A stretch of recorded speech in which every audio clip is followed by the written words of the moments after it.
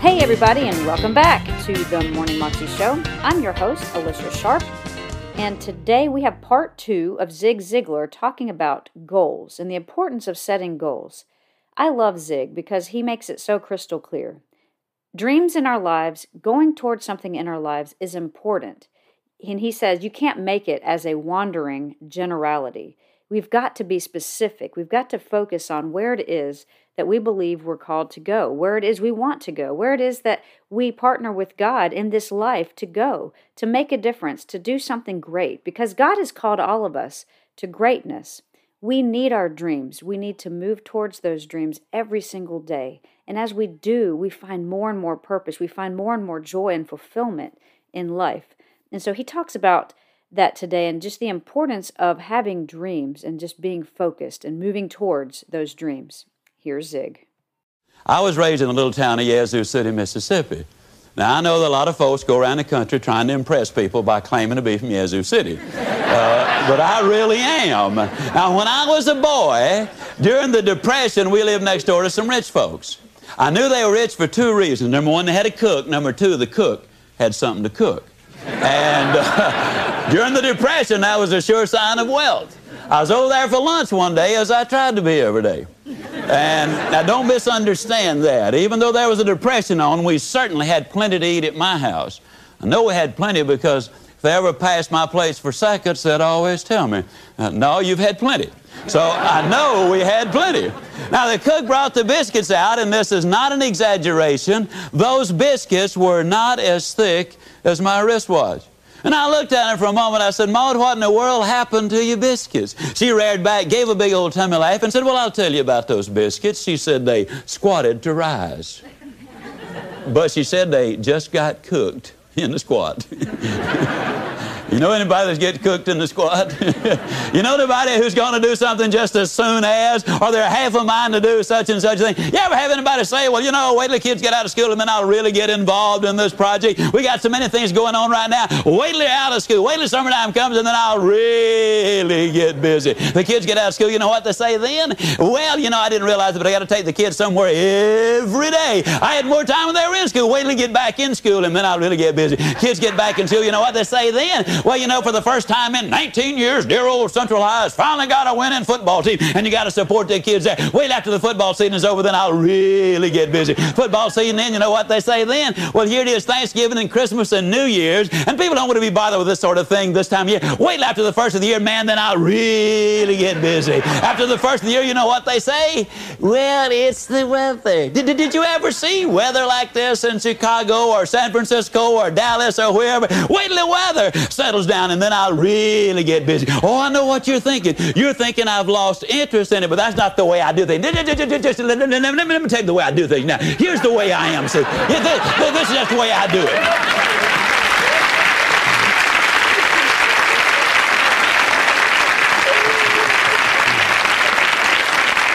See, the way I do things is I get everything organized. I get it lined up. I have everything in just such and such order. And then, man, once I get it all put together, that's when I really get after it. I mean, that's just the way. I've always been that way. Do things that way. I know some of these other folks are ahead of me right now, but you just wait. I'll catch them. But this weather, it is just so horrible. Wait till it clears up. And the weather clears up, you know what they say then? Well, here it is. It's Easter time. And Easter time, you know, that's a family time, and we always spend a lot of time together. And you said so yourself. The family is extremely important to you. You do the work for the family, and if you can't spend some time with them, you might as well not do all of the work. I mean, wait till after Easter's over, then I'll really get busy. And then after Easter, you know what they say? At long last, we've got some beautiful weather. And I haven't hit a golf ball or wet a hook and I don't know when. Man, I got to have some R&R. I got to have some rest and relaxation. And you know, you say if you can't work all the time, I mean, an individual needs some time with himself. Wait till I relax a little bit and man, then I'll really get after it. And finally, they get after it a little bit, you know, or when they have the fun and relaxation, then they say, well, it's almost time for the kids to get out of school. And that's where we came in. As we'd say down home, folks, you can put this in your pipe and smoke it because it's the truth. The people who wait for Aunt Matilda to move out, or John to get on the day shift, or the new models to come out, or the new mayor to come in, or for the new advertising campaign to get started. The people who wait on the new senator in Washington, or until inflation slows or the rate of interest come down. The people who wait for changes to take place out there before they do the changing in here are flat going to end up getting cooked in the squat. The rule is simple. You do it now. You do it now. You see, the basic problem is most people, when they're working on their job, they get to thinking, you know, I really ought to be spending time at home with my family. And then when they're at home with their family, they get to thinking, you really ought to be out there working for my family. And so when they're out there working for their family, their mind is back home. And when they're back home, their mind is back out there in the field. And then they tell everybody, well, I don't ever have time to do anything. No wonder you're always traveling.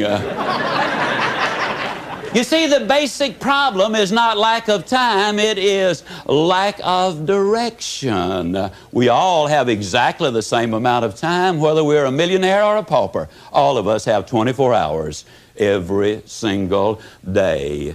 The truth is, ladies and gentlemen, we must have goals if we're going to do anything. Goals do a lot of things. For example, they enable you to chase the blues away. I've never known anybody who was truly depressed who had specific and long-range goals. And what goals do is they create activity. And you see, activity, as you work towards reaching them, creates the very excitement which you need in order to accomplish or reach your objectives. The psychologists put it this way: logic will not change an emotion, but action will. And as you get busy working towards these dreams of yours, and yes, you absolutely must have your dreams, ladies and gentlemen, and what we're going to do is look at the ways you build a foundation underneath those dreams.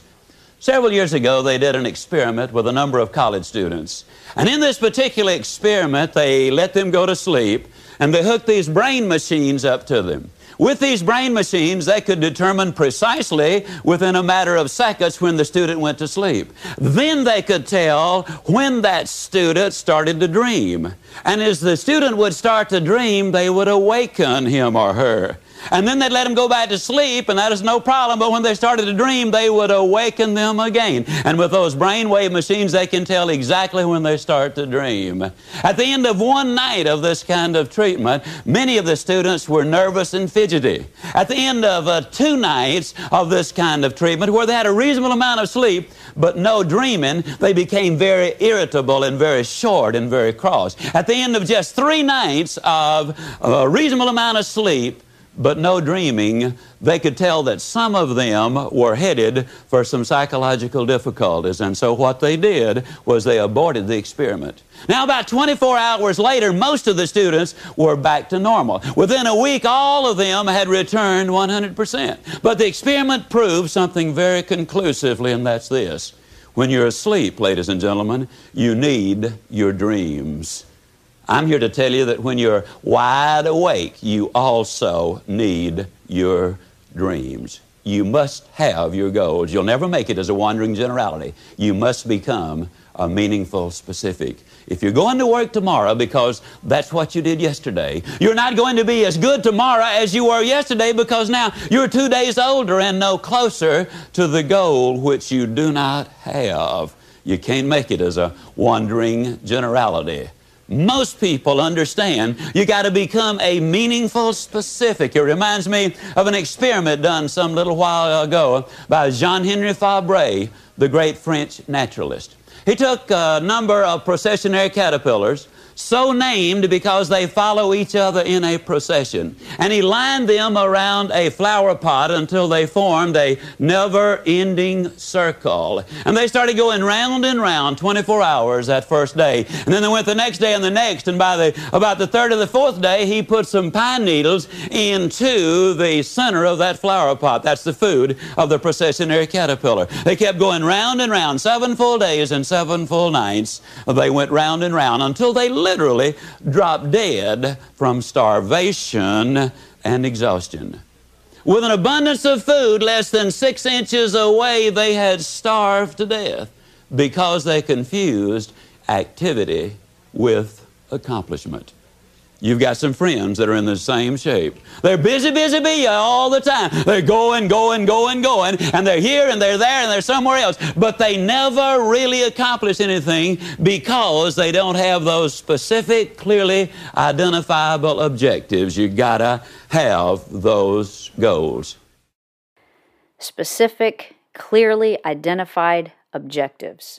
That is what a goal is. And that is what we all need to be aiming for in our lives, to be setting, to be going towards specific, clearly identified objectives. And I know I've heard the story many times, including in the mirror when I've looked at myself. I don't know what I'm going towards. I don't know what God wants me to do.